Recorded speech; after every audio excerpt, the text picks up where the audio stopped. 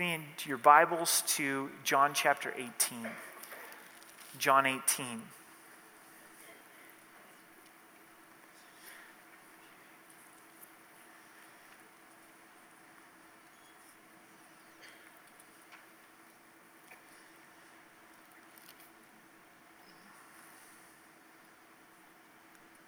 Let's pray together. Father, as we open up your word tonight, we ask that you would speak to our hearts, that we would hear your heart, that we would see, Jesus, how much you love us and your death upon the cross, you laying your life down for us. We know that there's a real enemy that wouldn't want us to register with the message tonight. So God, would you bind Satan, give us ears to hear and hearts to understand. And Father, we adore you. We thank you for your love for us and your faithfulness to us in our lives. So would you speak to us in Jesus' name? Amen. What gets your attention? What are something that you focus upon? One of the things that got my attention today as I was reading the news is there was a young man in the South, and he was actually executed on the electric chair at age 14. They thought that he had killed two white girls, and he was in the South as an African American man, and he went to trial. They found him guilty, and very quickly he went to the electric chair. Now his case is coming back to court 70 years later, even though he's dead, because it appears there's a great injustice. His lawyer never called any witnesses on his behalf, and his lawyer never cross-examined anyone. And that stood out to me of potentially what appears to be, the verdict will come, a tremendous injustice. And as we come to the scriptures tonight, there's an injustice that we see, and it's Jesus Christ being crucified. It's the trial of Jesus Christ. And for some, this section of scripture, it's a well-worn path. We know John chapter 18, and for others, you're experiencing it for the very first time. In either case, my prayer is that our hearts would be touched by the love of Jesus Christ. So let's begin our journey in verse 1 of chapter 18. When Jesus had spoken these words, he went out with his disciples over the brook Kidron, where there was a garden, which he and his disciples entered. If you've been studying with us, you know that for the last several weeks, we've been in chapter 14 through chapter 17. Jesus has concluded these words, what he declared to them in the upper room. The disciples are now prepared, and Jesus sets his heart to his arrest, his trial, his crucifixion, and resurrection. They go to a garden, which we know to be the Garden of Gethsemane. As we look through the theme of Scripture, gardens are important. Where do we find sin entering into the world? The first Adam in the Garden of Eden through his disobedience, don't we? But now in the Garden of Gethsemane, the last Adam, Jesus is referred to in Romans as the last Adam. He redeems mankind not through his disobedience, but his submission to the Father, his obedience to the Father. We also know that the Garden of Gethsemane, it's just outside of the walls of Jerusalem where there are olive trees.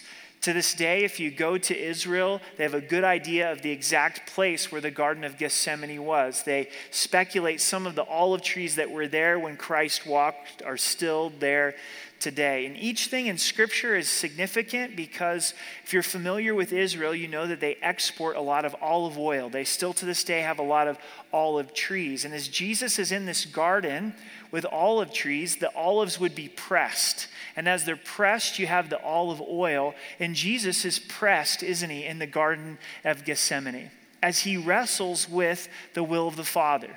He prays, Father, take this cup from me. Nevertheless, not my will, but your will be done. He prays all night long to the point where he sweats blood. This is all happening in the garden, this Garden of Gethsemane. To get to the garden, he crossed over the brook Kidron.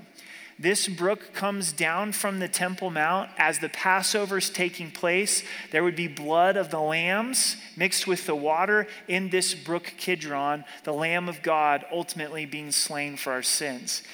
If you look up the brook Kidron and you look at it in the Old Testament, when David was betrayed by Absalom, he walked across this same brook as he was leaving Jerusalem. So David pointing ultimately to what Jesus Christ would go through.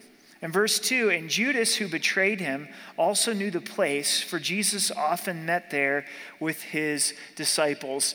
Judas had no doubt where Jesus would be. This was his favorite place to pray.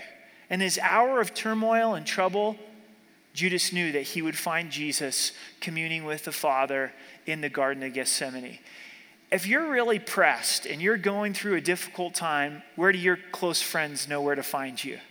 They go, oh, I know if he's stressed, if she's stressed, they're going to be at this bar because this is their favorite bar. This is where they go when they're stressed. Hopefully not, right? Hopefully they go, man, I know when they're stressed, they're going to be at this place meeting with the Lord. They're going to be in their bedroom alone with God, or they're going to be on their favorite walk or Pulpit Rock, or one of these places where they go to meet with the Lord, Mueller State Park, someplace like that where you just get away and you get alone with God. That's what Judas knew about Jesus. This makes the betrayal even worse because it's in a place where Jesus had great fellowship and communion with his disciples. I know that some of you know that kind of betrayal. Possibly your spouse betrayed you in your very own home, a place of sanctuary, a place of communion and intimacy. You found them in an affair, in an adultery with someone else. Maybe a close friend that you've had great fellowship with. You'd always get together maybe at the same coffee shop or the same restaurant, and it's that coffee shop that they betrayed you and began to gossip about you. Some have even experienced betrayal inside of your church and your church family, a place of sanctuary and refuge where you worship the Lord, but things get messy and we do have sinners inside of church, amazing, right? And of which I'm included, right? And we've experienced hurt and betrayal even inside of the church of God. And so this was a very personal place for Jesus. It's something that we need to understand and relate to. Every betrayal that we go through, we can fellowship with Christ in his suffering. He knows betrayal as one of his very own, Judas, comes to him in this hour. In verse 3, then Judas, having received a detachment of troops and officers from the chief priests and the Pharisees, came there with lanterns, torches, and weapons. Judas had gone to the chief priest, worked this agreement for money to give the location of Jesus Christ. Judas comes in with a detachment of troops. This is 500 troops, a portion of a legion. And he's also got lanterns and torches and weapons. Amazing that they have to come against Jesus Christ with weapons. In verse 4, Jesus, therefore, knowing all things that would come upon him, went forth and said to them, whom are you seeking? Jesus doesn't hide. He doesn't run for his life. He faces them. He faces his betrayer. He simply asks the question, whom are you seeking? This is Christ surrendering his life to the will of the Father. After wrestling all night with this cup of suffering, he surrenders to it. He accepts it, goes out to these men, whom are you seeking? Verse 5, they answered him, Jesus of Nazareth. Jesus said to them, I am he. If you notice in your New King James, if you have a New King James Bible, the word he is in italics. That's because it's not in the original Greek. It's added by the translators. So literally in the Greek, Jesus said, I am. And Judas, who had betrayed him, also stood with them. Now when he said to them, I am, they drew back and fell to the ground. This statement of I am is one of the clearest statements of deity in the scripture. It goes back to the book of Exodus. Moses is at the burning bush. The burning bush is on fire, but it's not being consumed. God speaks to Moses and reveals himself as the great I am. Throughout the book of John, we've seen the fulfillment of these I am statements. There's 7 I am statements. I'm the door. I'm the good shepherd. I'm the light of the world. I'm the way, the truth, and the life. And now Jesus makes this final I am statement, and it's simply back to I am that I am. I am the great I am. I am God. And when he says this, bam, they fall on their backs. All of these men, Judas included, that are coming to arrest Jesus Christ. This is a clear statement that no one is able to arrest God. No one's able to bind God. That Jesus is willingly laying down his life to the slaughter. I wonder what it was like for these guys. It's a dark night. They're coming to arrest Jesus Christ. Jesus says these two simple words, I am, and then poof, flat on their backs. They pick themselves up. Well, the action even gets greater. It gets better here as we continue to go on. In verse 7, then he asked them, saying, whom are you seeking? You ask. I'm not asking. I'm not going to answer this question. And they said, Jesus of Nazareth? And Jesus answered and said, I told you that I am. Therefore, if you seek me, let these go their way. He's pointing to the disciples. He's saying, if it's me that you want, then let these men go. He's thinking about the protection of the disciples even at this very hour. In verse 9, that the saying might be fulfilled which he spoke, of those whom you gave, I have lost none. John's writing in reflection as he's the author of the Gospel of John, and he's thinking back to the fulfillment of the words of Christ that Jesus had told them in the upper room. You're not going to lose any of them. I'm not going to lose you at all. He prayed this in John 17. Now Jesus is fulfilling this. He's saying, guys, it's me you want, so let the rest of these men go. Christ is extremely selfless. He's perfectly selfless. Even in his moment of trial, he's thinking about his disciples. And it's not that these guys were the best disciples, were they? Are worthy. Because they were sleeping when they were supposed to be praying. Jesus went to them throughout this night and said, pray with me. I really need your prayer. Right now, pray lest you fall into temptation. Each time that Jesus would go back, he would find that the disciples were sleeping. As we read the Gospels closely, they tell us that the disciples were sleeping because of sorrow. They were trying to process what it meant that Jesus was going to go away. They were overcome by sorrow, and they checked out. They began to sleep. Jesus still loves them. Aren't you thankful for that? When we're sleeping, when we should be praying, when we're less than what we should be, Jesus is still protecting us, and he's protecting the disciples here. Verse 10, then Simon Peter with his Batman shirt on right here. Have you guys seen those new Batman shirts? It seems like those have caught on in the last couple months. So here's Simon Peter. He's going to be superhero.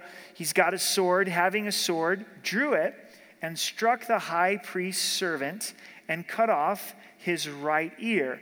The servant's name was Malchus. Now, first of all, this is probably the wrong guy to cut off his ear. This is the servant to the high priest. It'd be nice if it was just kind of a footman soldier, right? Just kind of a no-name. But this is the high priest's servant. He goes back to the high priest. What happened to your ear? Well, I just had a little slip in the shower and it got lopped off. No big deal. This story is going to get out about Peter. Peter was not a soldier. He was a fisherman. I don't think that Peter was going for the ear. You know what I'm saying? He was going for his head, and he missed, and all he got was an ear. How does he get to this place? Well, we have to remember that just prior to this, Jesus said, hey, I want you to get a sword. It's time for you to get a sword. And so this is in the back of Peter's mind. Why would you need a sword? To defend yourself and defend your Savior. Jesus had told Peter that before this night was done, he was going to deny him 3 times. And Peter's like, not in your life. I think Peter's trying to prove himself. He really felt deep down, I'm going to lay down my life for Christ, and nobody's taking my Savior. He's extremely loyal to Jesus Christ. It's almost a sense if someone came in to hurt one of your parents or hurt one of your children, you're like, hey, wait a second, I'm going to get out my sword here, and I'm going to protect my family. I think that's the heart and the motivation of Peter. He's trying to prove himself, but he is misguided. And why is he misguided? Because he was sleeping when he was supposed to be praying. He would have caught something if he stayed up and prayed with Christ and he listened to Christ. But when he neglected to pray, he fell into temptation. He wasn't ready for this moment that was going to come upon him. He was prideful. He thought he had this all under control in and of himself. Sometimes we get this way. We're well-meaning. We get the word of God, and we're going to take action, and we start swinging both ways. Before we know it, there's an ear that needs to be picked up, don't we? We had the right idea. We even had the truth of God's word, but we didn't apply it in the right way. Again, our gracious Savior, what does he do? He reaches down, he picks up this bloody ear, maybe examines it for a moment, back on Malchus's ear. Wow, better than ever. I often wonder what happened to Malchus. Did he ever come to be a believer in Jesus Christ? Scripture doesn't tell us one way or the other. Christ is crucified. Christ rises from the dead. He looks in the mirror. I remember what happened that night in the Garden of Gethsemane. If it wasn't for Christ intervening and being gracious on Peter's behalf, there probably would have been 4 crosses on Mount Calvary. You know what I'm saying? Jesus, the 2 criminals, and Peter. This is not looking good for Peter at this moment until Christ heals him. We know from Luke's gospel that Jesus healed Malchus's ear. Jesus said to Peter, "Put your sword into your sheath. Shall I not drink the cup which my Father has given me?" Hey, this is of the Father. Being arrested, being crucified, this is the Father's plan. I'm drinking of the cup, so put the sword away. I wrestled with this question, I still do. What's in my hand, a sword or a cup? Jesus, the Savior of the world, he comes with the cup of obedience. He comes with the cup of suffering. Peter, as the warrior, the prideful warrior, he comes with a sword. May we have the cup of surrender. In verse 12, then the detachment of troops and the captain and the officers of the Jews arrested Jesus and bound him. The only thing that's binding Jesus at this point is love. Agreed? These guys have no power. It's already been seen. By 2 simple words, they were flat on their back. The only way that Christ is going to be arrested is his willingly laying down his life. Verse 13, and they led him away to Annas first, for he was the father-in-law of Caiaphas, who was the high priest that year. The Romans really married with the Jewish people in their occupation. They dictated the high priest, and they wanted the high priest to rotate in terms, kind of like we do with our president, but it's the choice of the Roman government. And that wasn't the way that God had set up the high priest in the Old Testament, and that's why you see many high priests during the time of Christ. And Annas, it says he was led away first to Annas, for he was the father-in-law of Caiaphas, who was the high priest. And history tells us that Annas was the one who was really the powerhouse behind this. Even though Caiaphas is the current high priest, Ananias had been the high priest, and he's the father-in-law, and we all know the father-in-law holds the cards, right? I'm being a little sarcastic there, but it may be true in your case. That was definitely the case with Annas. He was a very wicked man, and he desired the death of Jesus Christ. In verse 14, now it was Caiaphas who advised the Jews that it was expedient that one man should die for the people. Caiaphas had given this prophecy that it was beneficial for one person to die for the people. He was prophesying about Christ and he didn't even know it. God can speak through anything, anyone, anytime, any way that he desires. The focus now goes back onto Simon Peter. So if you think about this as a stage, John 18 as a stage, Jesus is the center stage. But you also have these other characters, and one is Simon Peter. This is a very defining moment in his life. Another is Judas as he betrays Jesus Christ. Then as we get a little further on in the study tonight, we'll see Pilate. So those are the main characters as this chapter develops. In verse 15, and Simon Peter followed Jesus, and so did another disciple. Now the disciple was known to the high priest and went with Jesus into the courtyard of the high priest. Matthew's gospel, Matthew 26, verse 58, tells us that Peter followed from a distance. He followed from a distance. So as we're looking at the dominoes fall in Peter's life, there was a profession of pride, wasn't there? Even if these betray you, I will never betray you. Then he slept when he was supposed to be praying. Now he's following from a distance. And it's significant in our lives when we start to follow Jesus from a distance. We just don't press in like we once did. I'm so encouraged that you're here on a Wednesday night to seek the Lord in the midst of a busy week, to draw near to him. And we want to monitor things in our life. We want to monitor our heart, keep our heart, examine, am I starting to follow Jesus Christ at a distance? John is also here in verse 15. He's the other disciple. He was known by the high priest. Due to the fact that he was known is how he got into the courtyard. The disciple John's the only disciple that's at the trial of Christ and the crucifixion of Christ as well. But Peter stood at the door outside. Then the other disciple, who was known to the high priest, went up and spoke to her who kept the door and brought Peter in. So by John's recommendation, Peter gets into the courtyard.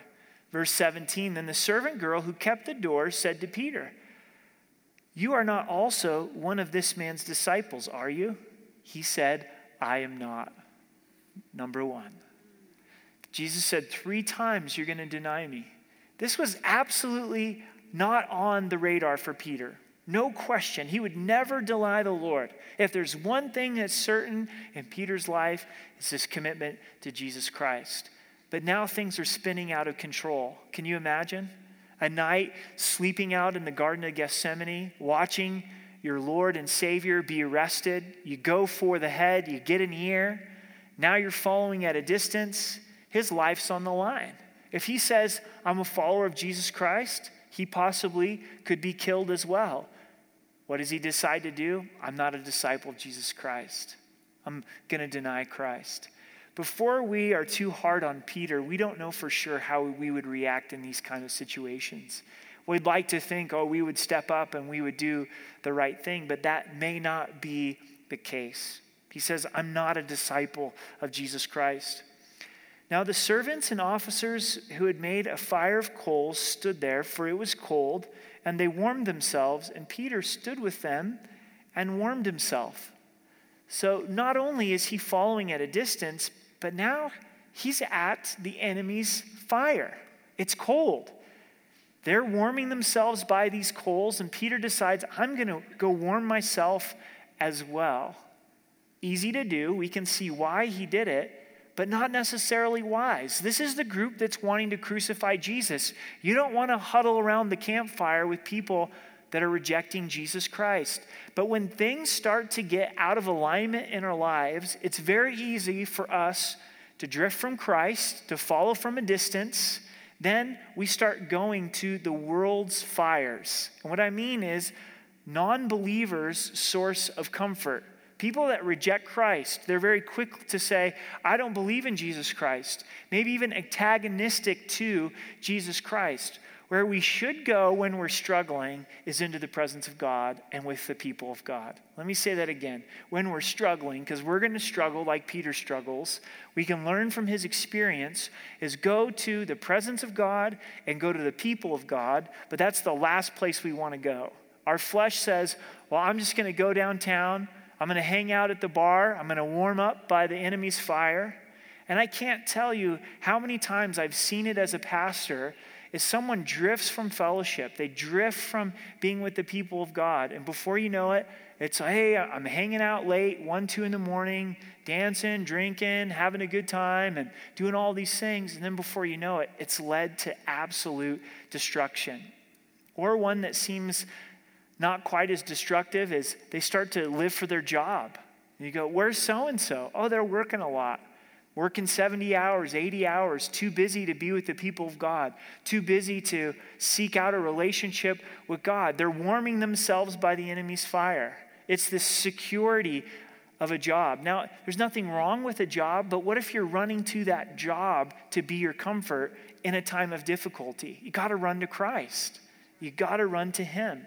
Sometimes it's someone of the opposite sex who's not your spouse, who's not a believer, and it just feels so good to tell them about all my woes. Before you know it, find themselves in a place that they never thought they would be.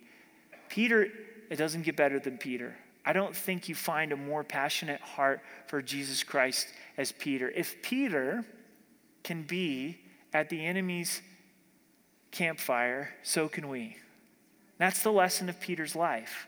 If we think we're above something, if we think we stand, take heed lest we fall. Don't warm yourself by the enemy's fire. In verse 19, Then the high priest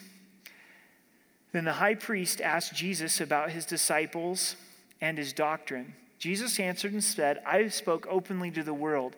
I also taught in the synagogues and in the temple where the Jews always met, and in secret I've said nothing. This intrigued me. Jesus spoke openly. He didn't speak privately. And there's a debate that's happening right now in Christian circles of how should we share truth. And some are saying you shouldn't speak openly because it's counterproductive. You should simply speak in secret, in private, about the things of Christ. And I think that it's worthwhile to have a relationship with people. I think that truth is received best through relationship. But don't be confused. Jesus spoke openly. There was nothing private about his message.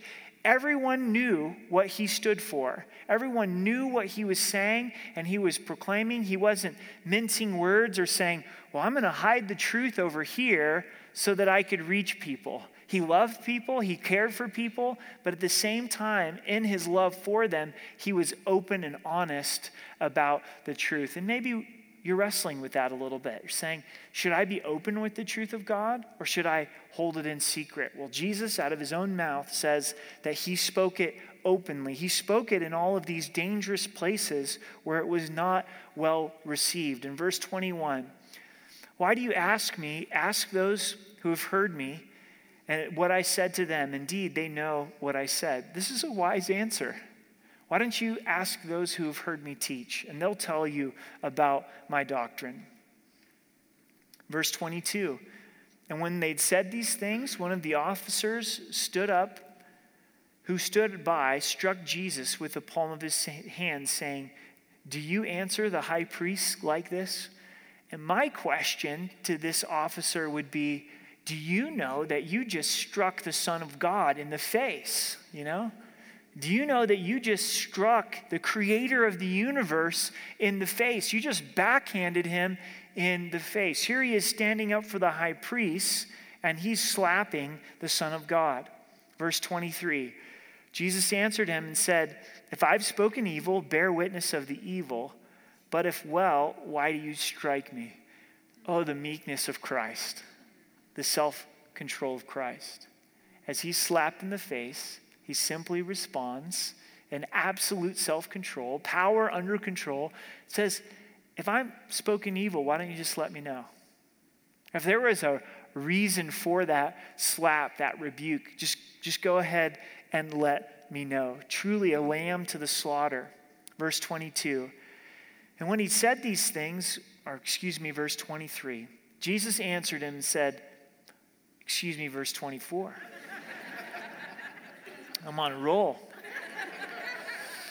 Then Annas sent him bound to Caiaphas, the high priest. It's going through this course of trial. It's going from Annas to Caiaphas, then to Pilate. Let's pay attention to the detail as we go through this, because it's not simply the trial with the Romans. He was first tried by Annas, then Caiaphas, then Pilate. He goes through three different trials here. In verse 25, now Simon Peter stood and warmed himself. Therefore they said to him, you are not also one of his disciples. He denied it and said, I am not. Number 2.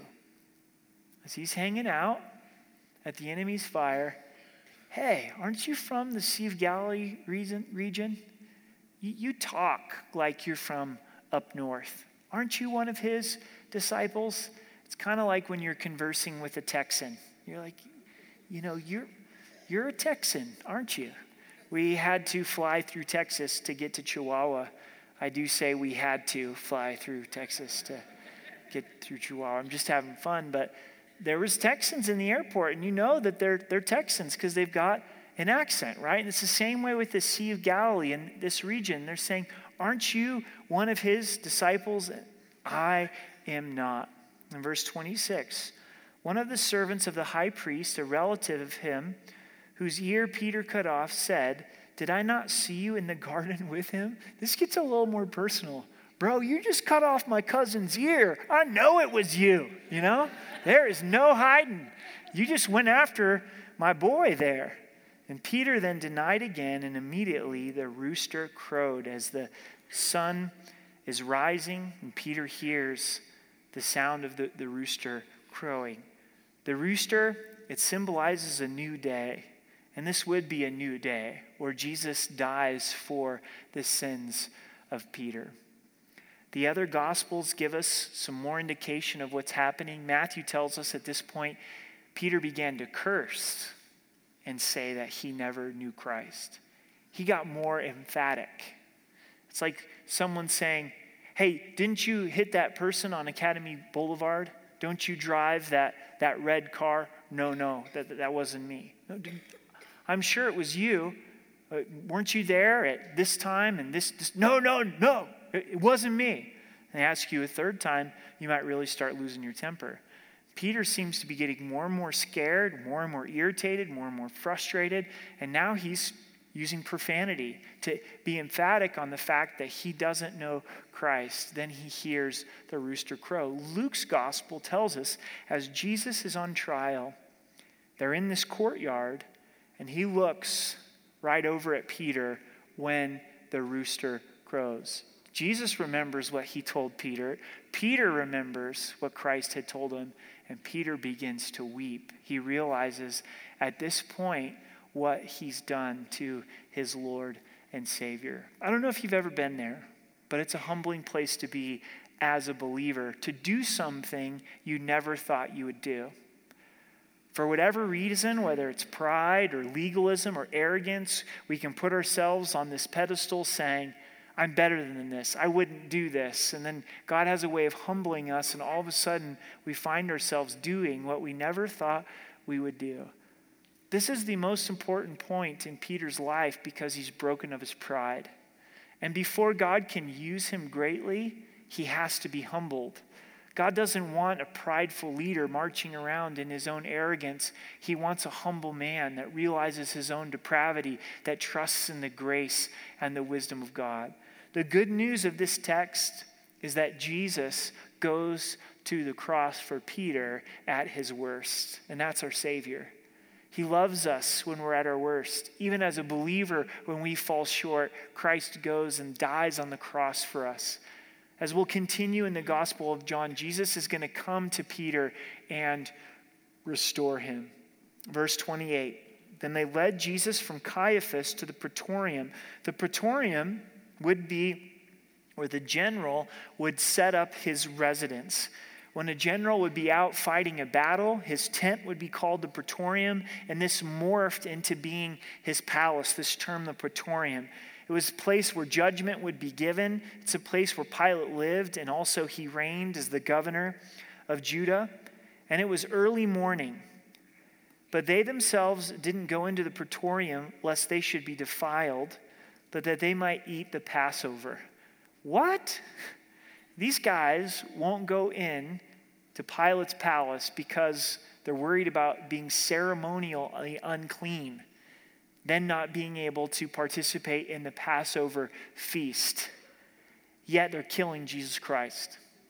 They're hung up on ceremonial law. This is kind of like, I got to make sure I get up and do my devotions this morning while I'm murdering somebody.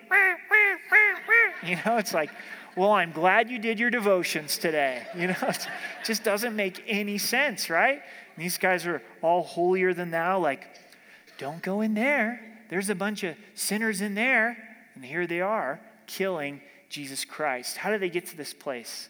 They're focused on the outward while neglecting the inward. And by doing these outward things, they justified themselves and never dealt with the murder that was inside of their heart toward Christ. Verse 29, Pilate then went out to them and said, "What accusation do you bring against this man?" A logical question. "Why is this man before me?" They answered and said to him, "If he were not an evildoer, we would have not delivered him up to you." That is no answer at all. They asked a very direct question. Pilate asked a direct question. Why do you bring this man? And no response. Just, well, he's an evildoer. What exactly did he do? And they're saying, well, if he wasn't an evildoer, we wouldn't have delivered him to you. But they don't lay out an accusation against Christ.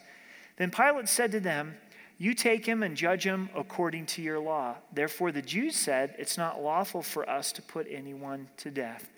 If you look at the Old Testament in the law, when God gave it to Israel, he did give capital punishment, didn't he? But Israel had lost the ability to practice capital punishment, to have someone put to death because of the Roman occupation. The only way that Christ could be executed was through the rule of Rome, through the rule of Pilate. So they're coming back to Pilate saying, we need you in order to put him to death.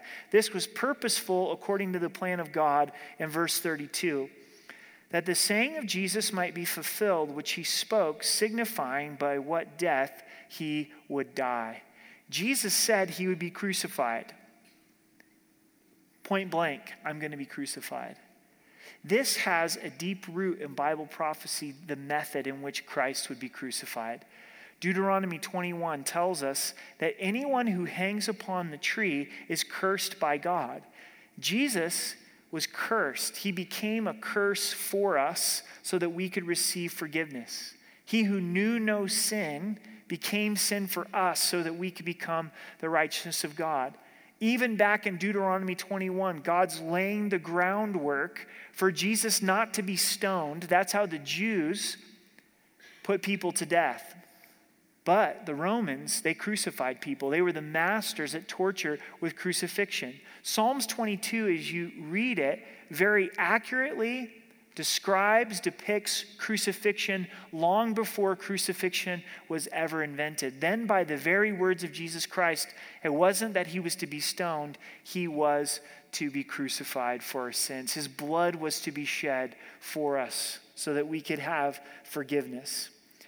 Verse 33, then Pilate entered the praetorium again, called Jesus and said to him, are you the king of the Jews?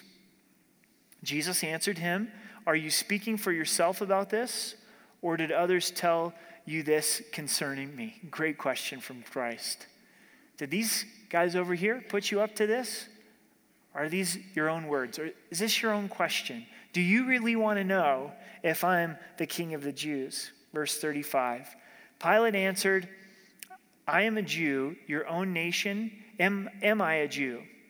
Your own nation and the chief priests have delivered you to me. What have you done? This is the classic sidestep. Jesus says, do you want to know? On your own volition? On your own choice? And he simply responds by saying, am I a Jew? No, I'm not. It was your nation, your chief priests that have delivered you to me. Verse 36, Jesus answered, my kingdom is not of this world. If my kingdom were of this world, my servants would fight, so that I should not be delivered to the Jews. But now my kingdom is not from here. We need to be reminded of this. Christ's kingdom is not of this world. If it were, the disciples would have fought. There would have been revolution at the arrest of Jesus Christ. But it's not of this world. Jesus came to give us eternal life. And gang, it's eternal life that we look forward to. We kind of have this perception of life. If you don't get to do it all in this life, somehow you've missed out. And that was never the message of Christ. His was, don't sweat it. You're going to get to do it in eternity. And sometimes people think that heaven's going to be boring, but this life is just a little taste of what heaven's going to be like. We're going to rule and reign with Christ. He's going to give us responsibilities to do. So many places in describing the kingdom of God in heaven, there's food. Yeah. And a lot of people's bucket lists is go to all these places and experience all this great food. Well, if you never make it to Italy and experience their food, don't worry about it. You're going to experience even better when you get to heaven. Amen? And in the kingdom of God. A man wrote a book about 100 things that you have to do before you die. Because his idea is life is short, So you've got to cram as much exciting stuff as you can into this life. So he ran with bulls in Spain and did all this exotic stuff. But the sad part is he slipped and fell and died at age 47 in his house. And he didn't get anywhere close to the 100 things that he had set out in his very own book. See, life is short, and God never intended it to, well, go do all these amazing things, and if you don't do them, somehow you missed out. Don't get me wrong. Enjoy life and enjoy every opportunity that God gives for his glory. But if you don't get to do some of the things that you want to do now, guess what? You're going to get to more than do it when you get to go to heaven.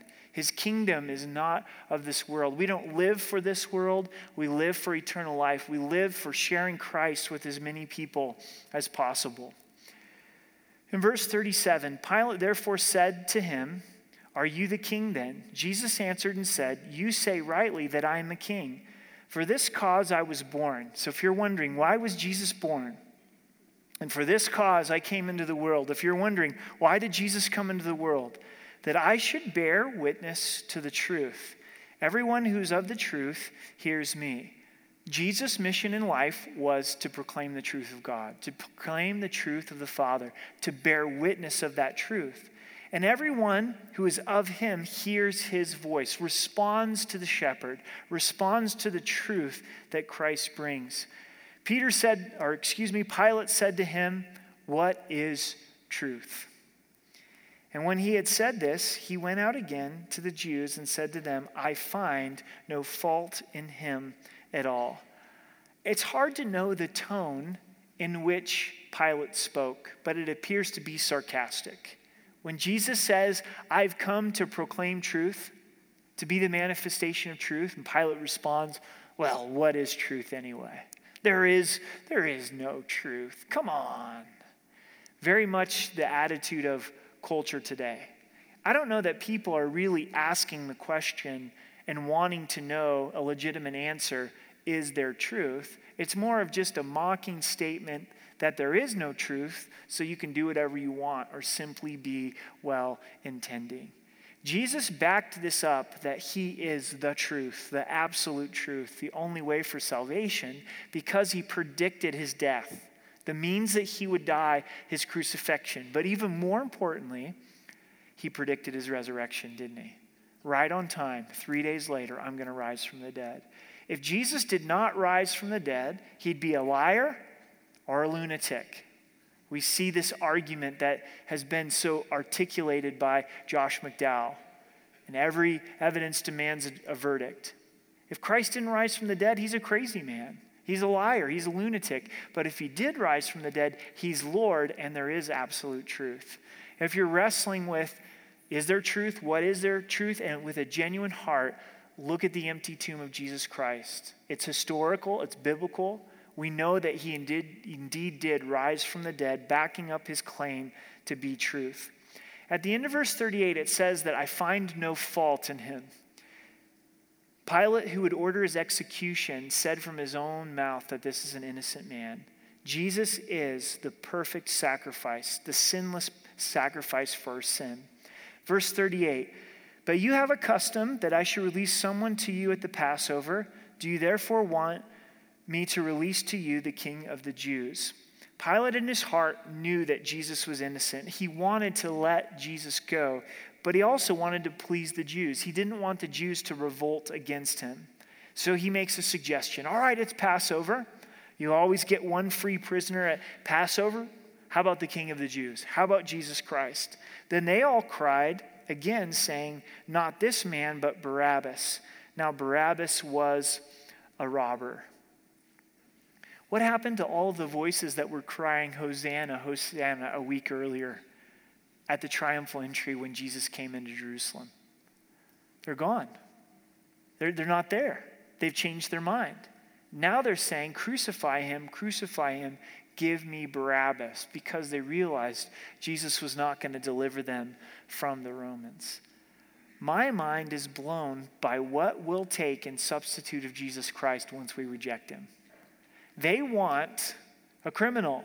They want a murderer. They want Barabbas instead of Jesus Christ, God's Son, God in human flesh, love incarnate. And when someone does reject Jesus Christ and they say, I don't want Jesus Christ, Christ has disappointed me. I thought he was going to do this in my life, but instead it's this. And they say they leave Christ. It's amazing what they'll take in substitute of Jesus Christ. A couple lessons tonight as we close, and the first is this, is see the love of God. May it get your attention and captivate our hearts again tonight. That God loved you enough to surrender his life upon the cross. He willingly laid it down. He's the great I am. He only had to speak those words. The soldiers coming, 500 men all fell flat upon their back. God in his love for us laid his life down. In our failures, before we knew Christ, Jesus went and died for us. Our failures as a Christian. Wouldn't it be nice if our failures stopped the moment that we got saved? That'd be great. It doesn't go that way, does it? We fail just like Peter. We have our own story. We could put ourselves into John 18 and know that God goes to the cross for us at those points. He dies for our sin. He rises again to extend forgiveness to us. Learn from Peter. May we learn from Peter. Experience is the best teacher, but why does it have to be our experience? If you kind of have this chip on your shoulder tonight that goes, I wish people could follow Christ like me. I wish they could pray like me, be dedicated like me. In fact, I've been doing the 2-year-olds ministry here at this church for a long time, and there's a bunch of lazy slackers that have never signed up to change any diapers with the 2-year-olds. And, I'm going to be there at prayer and fasting. You can count on it. And if people will just get their act together and they'd start praying more, then there'd really be hope for America, What's wrong with these people around here? Be careful. That was Peter. Peter really thought he was a step above the other disciples, and yet he finds himself falling in a way far worse than the others, except for Judas. Watch that pride. Look out when God says, I want you to pray, and we push that leading off. Be careful if we start following from a distance, if we're by the enemy's fire. It's a great lesson here. And we can choose to humble ourselves and say, Lord, forgive me.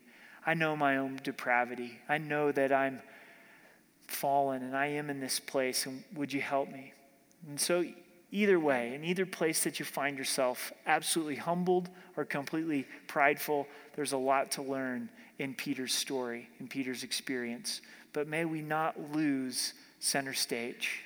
And what's center stage that gets our attention? The Lamb of God who takes away our sins. Amen?